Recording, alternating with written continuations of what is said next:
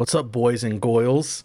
It's here, Raph, your best friends. We're talking about Barf, Backlog Comps with Respawn and Friends. And we're talking about Bayonetta today, the 2009 video game, the first one. That's the one we're talking about, the first Bayonetta. Today I have with me Chad eating a pizza, Michael Ennis. Hey, it's cauliflower pizza, so it's not real. It's imaginary. And Alex, I hope you're eating real food over there, Cozina. If there are two things I hate in this world, it's cockroaches and crying babies. Lots of C's today. Cauliflower, cockroaches, crying babies. I thought about trying to do a British accent for that one, but I couldn't muster the courage to do so. I'm sorry. Oh, you're fine. That went over my head, and we'll talk about it in a second. All right, we're talking, again, Bayonetta 1. We all played it for Barf this month. Some of us got even to 2, I believe. We'll talk about that when we get to it. Even beyond that, if you can believe it. Some to 3. You got Wow, early access to Bayo 3? Not exactly, but I'll keep that under wraps until we get to it. Oh, shit. Very cool. As for Bayonetta 1, it's a 2009 action-adventure game developed by Platinum Games and published by Sega. Originally released for PS3 and Xbox 360 in North America in January of... first released in Japan in October 2009, in Europe, North America in January 2010. It also came to Wii U along with its sequel, Bayonetta 2. And then there was a re-release along with Vanquish later on PlayStation 4 and Xbox One. I've been trying to get Vanquish on our Barf game for years. Nobody ever wants to play Vanquish. Oh, poor Vanquish. This game, you play a witch, and she's pretty sexy, and her hair is her magic powers, and it feels like Devil May Cry. Her hair is her magic powers, and it's her clothes, Adam. At the same time. Mm-hmm. So when she uses her powers, she has to get naked. Yep, that's you the get rules. to see her baboops. Her baboops.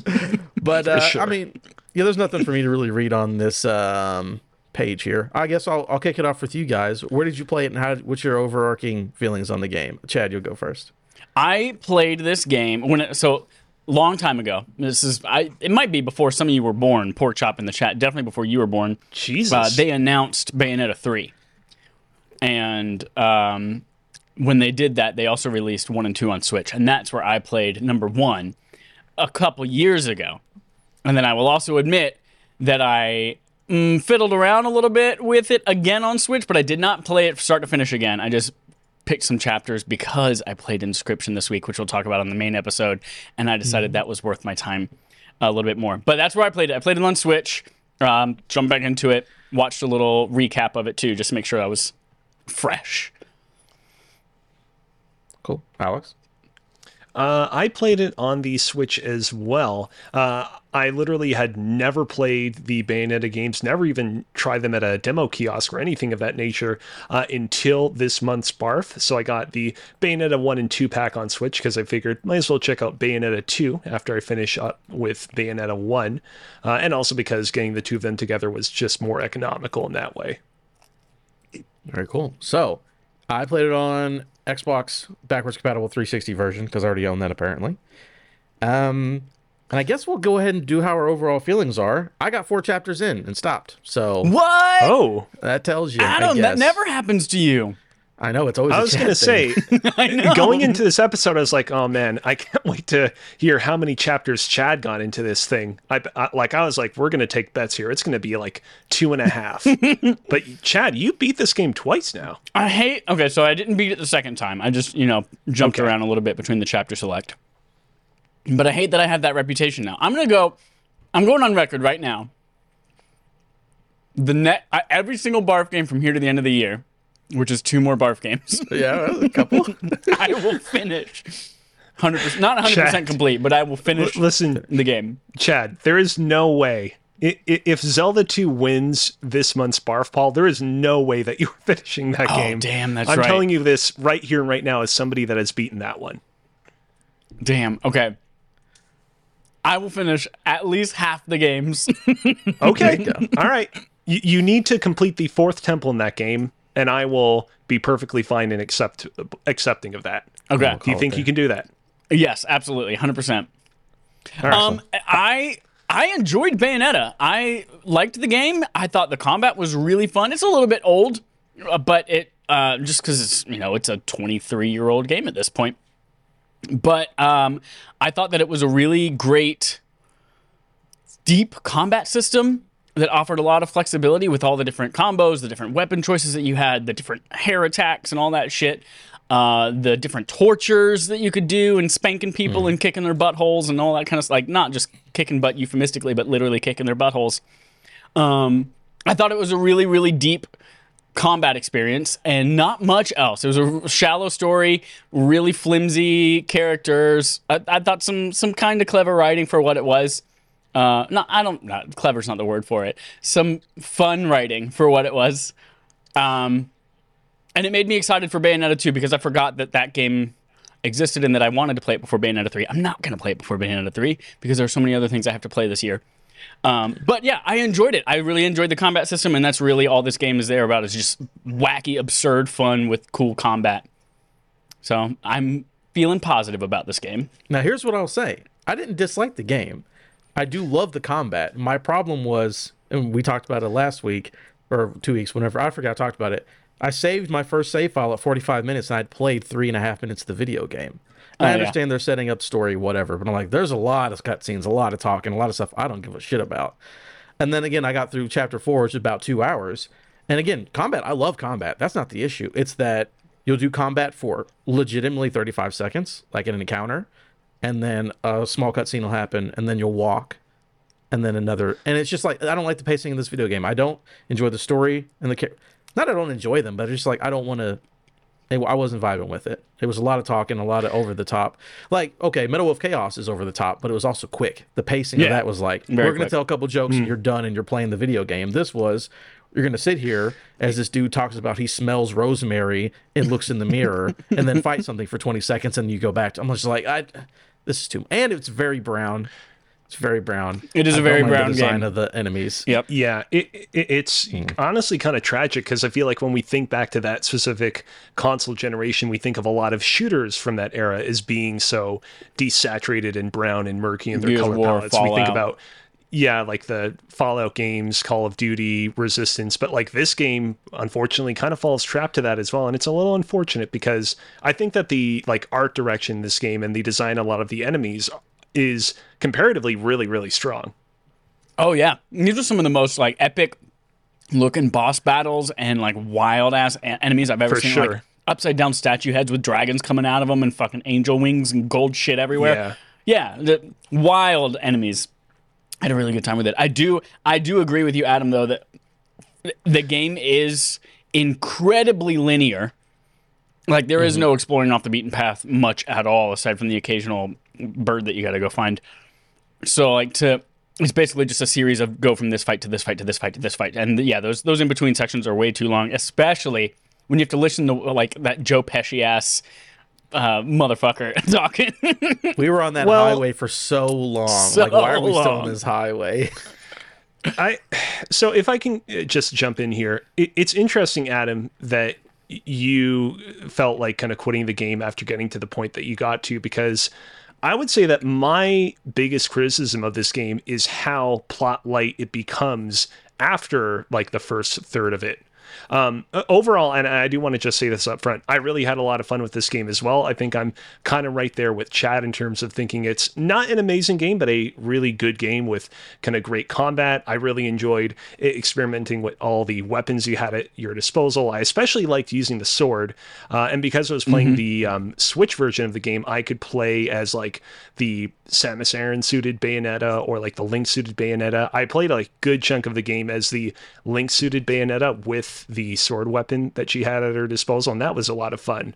The climaxes are great. There are some fantastic animations. The way that you eviscerate the bosses in their kind of like unique little climax animations were awesome.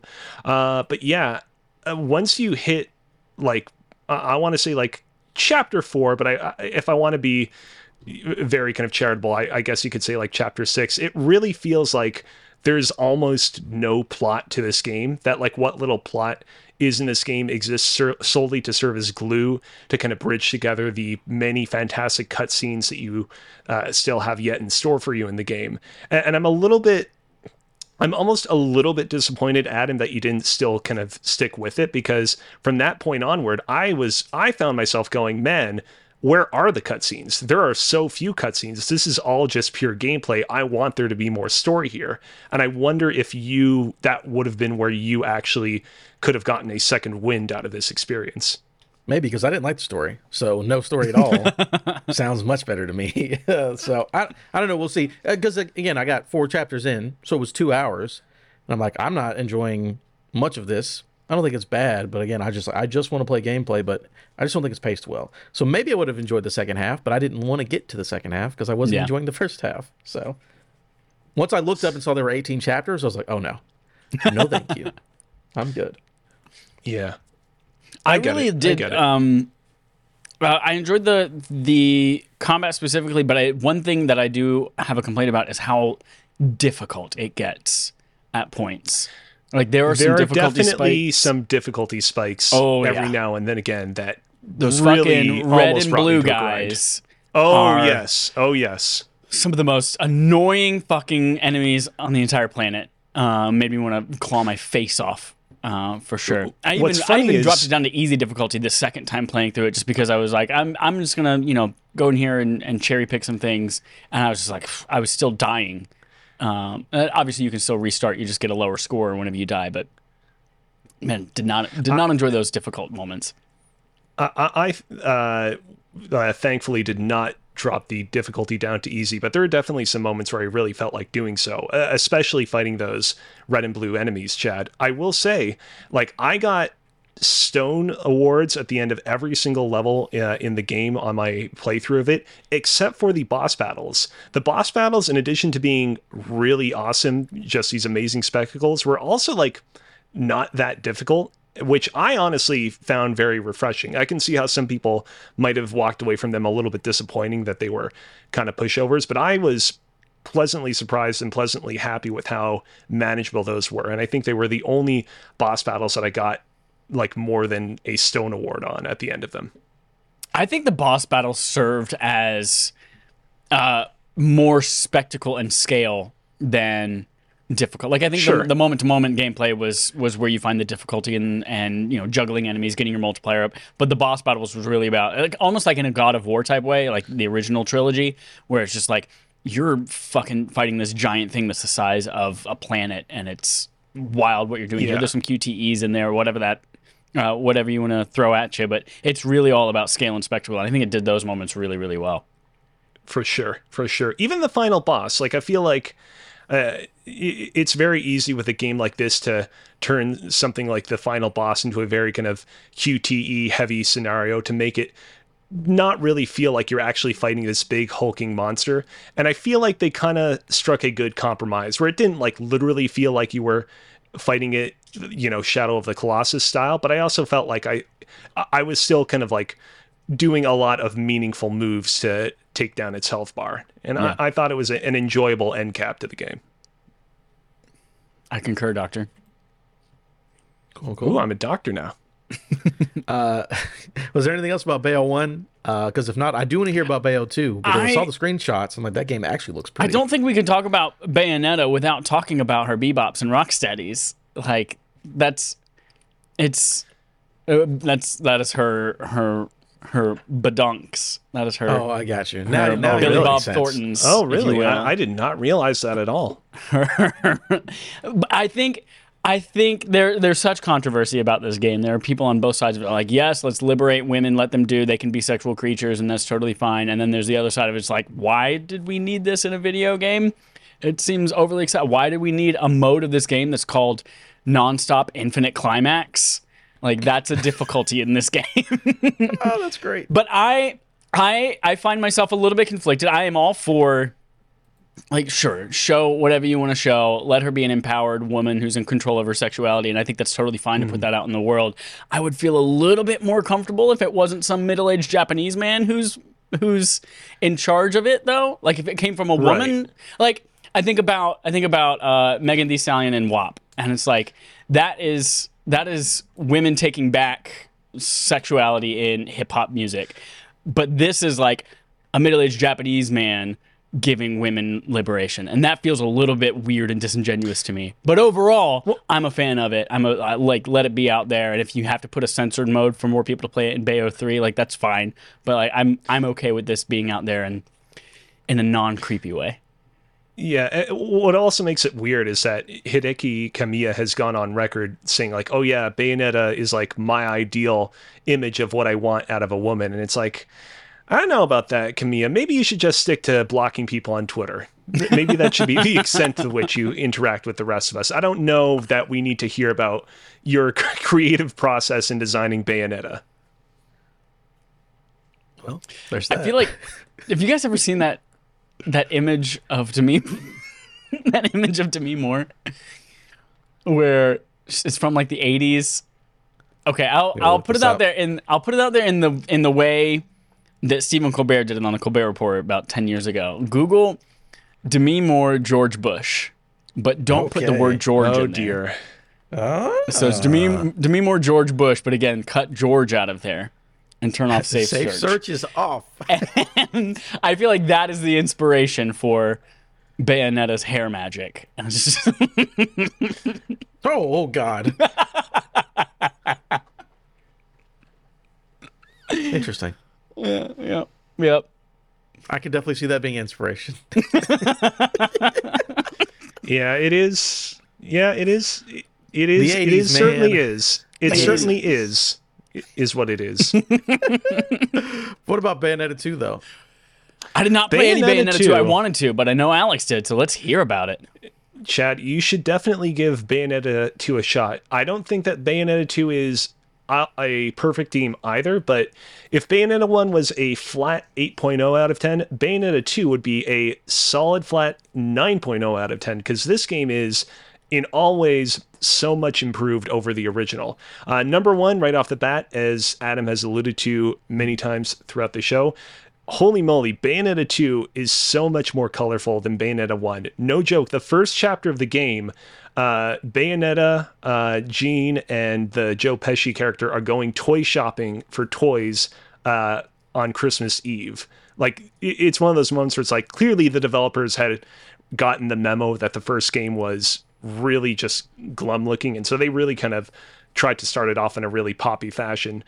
The combat, if you can believe it, is even more improved and refined over the original Bayonetta. That the game gives you more opportunities to use your kind of magic meter, which I felt was a little bit underutilized in the original Bayonetta. You only really end up using it when you want to perform those torture attacks on enemies.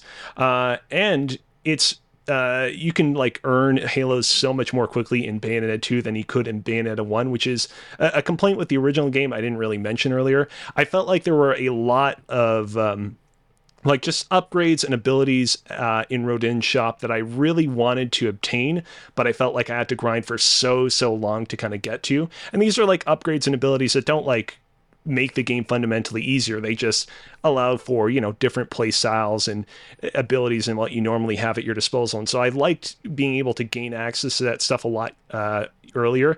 Also, Bayonetta 2, specifically the Switch version of the game, allows you to scan in your amiibos to get a ton more halos even faster. And so I actually got a real kick dragging my amiibos out of storage, collecting dust, and using them to get halos quickly. And yeah, I'd say that my only big criticism of Bayonetta 2 is, unfortunately, it does fall prey to becoming as sort of plotless as Bayonetta 1 does, but that kind of fall off point happens a lot later in the story. With Bayonetta 1, that fall-off point happens around like chapter 4, 5, or 6. In Bayonetta 2, it kind of happens at around chapter 10 or 11.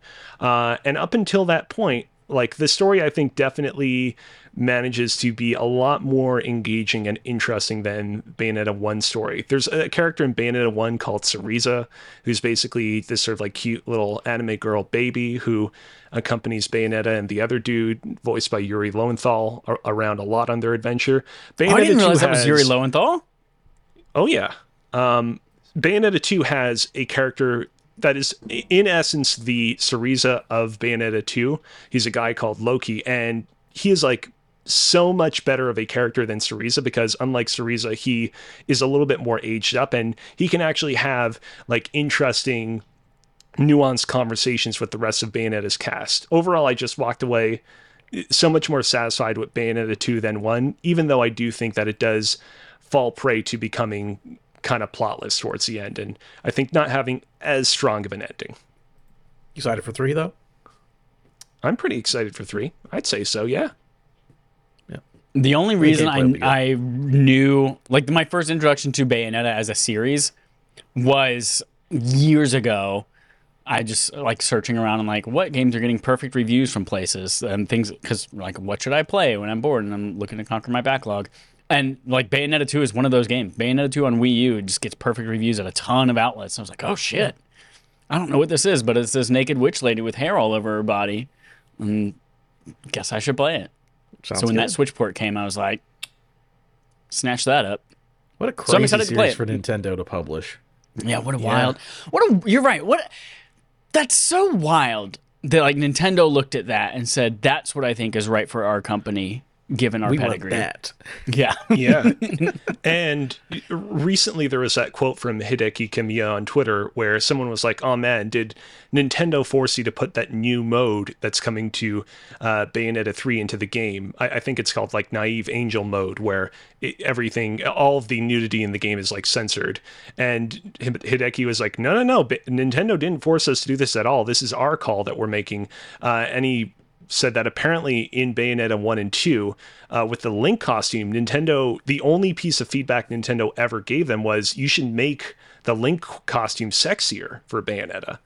So, I don't know what's going on at Nintendo there. Yeah. Them's a bunch of Nintendo horn dogs. Somebody's horny at Nintendo. One Yeah. person. Yeah, that's interesting that like if it would have been Nintendo asking them to make the Naive Angel mode, then it would have happened in Bayonetta 2, because they fully published that one, right? Like that's why it's only exclusive to Nintendo, Right. Wii U and Switch. Right. Damn. Very cool. All right. Do we have before anything else? Oh yeah, go ahead. Yes, before we conclude the episode, I wanted to be as much of a completionist as possible before I came on this episode. So I made a point of rewatching the Bayonetta 3 trailers that have been released thus far. Okay. Would you guys believe it that we're currently living in a world that is saturated by multiverse stories? We have Doctor Strange and the Multiverse of Madness. We have Everything Everywhere All at Once. We have the Spider-Man Spider-Verse sequels. We have tons of video games that are doing all sorts of multiverse level crossovers. And yet, Bayonetta 3 is apparently also a multiverse story and nobody is talking about it. Yep, heard about that. Yeah, Interesting. so you might recall that when Bayonetta 3 was originally unveiled way back in 2017, the very brief teaser trailer that we got for that game showed Bayonetta seemingly being killed in cold blood. And then when Bayonetta 3 was re-unveiled just last year, she was sporting a very new look. The most recent trailer that was revealed for Bayonetta 3 about like a month ago that revealed the release date for the game as well, seemingly confirmed that what's going on is that basically the new Bayonetta that is in the game is like another universe's Bayonetta, and there are like other universes Jean and other universes Joe Pesci characters and whatnot that are all coming together to fight this crazy human creation homunculi thing. It's weird, but I was watching that trailer. I was like, oh wow, they're doing another multiverse story. Okay. It's all the rage, man. Dope. Gotta love it. And finally, when I was done with those trailers, I was like, you know what? I really want to be as much of a completionist on the Bayonetta franchise as I can be at the moment. There was an 8-bit Bayonetta game that was actually released a couple of years back on Steam for a couple of days for April Fools. I wasn't able to get my hands on that, unfortunately. However, something I was able to get my hands on was Bayonetta Bloody Fate, which was an anime Bayonetta movie that was released a few years back ahead of the release of Bayonetta 2. Unfortunately, as much of a fan of anime as I was, I didn't particularly enjoy this movie. This movie falls into a genre of anime movies that I really just don't care for on principle, which is anime movies that retell the events of the game they're based on and not much else. The movie is basically just the plot of Bayonetta 1, but events are like skipped over or recut or presented slightly differently. So like, for example, they'll show the first fight scene from the game, but it'll take place inside of a church instead of a cemetery. They'll have certain boss fights occur earlier on in the story, and other boss fights occur later on or not even at all. I ultimately just kind of walked away from it being like, there really was just not a whole lot of great content in this movie that I hadn't already seen before. And the stuff that I really enjoyed out of the original Bayonetta, which was the combat, obviously wasn't in this, because this was an entirely passive experience. The one new bit of content in this movie was around the 30-minute mark. And this sounds like I'm just queuing up a joke, but this is real. There's an extended sequence in which Bayonetta and Cereza take a bath together. This is not a joke. This is actually something that happens in the movie, which, if you've played Bayonetta, raises all sorts of weird questions about the logistics and time travel. Whoops, probably shouldn't have said that part. But basically it raises a lot of questions about paradoxes and whatnot, but we don't need to get into that. How long do you think it takes Bayonetta to blow dry her hair? She uses magic. I was going to say that the fires of Inferno will allow her to instantly dry it, so probably instantly. I would, if I were her, I wonder if she has a way to just like, all right, all of it fall off now, and just goes and just detaches from her skull, and she just grows new hair. Every time. She probably doesn't even need to bathe or shower then, if she can do that. Well, you gotta watch more than just your hair. You gotta wash your Just whole. your hair. Yeah. You gotta wash your blowfish. Trying to think of another B word, a euphemism. So yeah, that's Bayonetta Bloody Fate. I would say don't bother with it. If you, for whatever reason, you really want to learn of the story of the original Bayonetta, but you don't want to play the original Bayonetta, I would say watch like an hour-long sort of supercut of the best action scenes from the original game instead of Bloody Fate, because I think that would be a more worthwhile viewing experience, IMO. Yeah, we all mentioned how much we didn't enjoy the story, and that's all story. Very cool. All right. That's it, boys. We talked about Bayonetta, all her bojangles and badunkles. We've Bojangles. We've had a great time. Yeah. Thanks for everyone for listening. You can go to patreon.com/respawnaimfire and vote on our BARF games every month. This, by the time you hear this, what is that month coming up? October or September's, whatever the month is, should already be done voting with. But get on there for next month and just come hang out with us. All right, that's it. Have a good night, everybody. Wash your hair.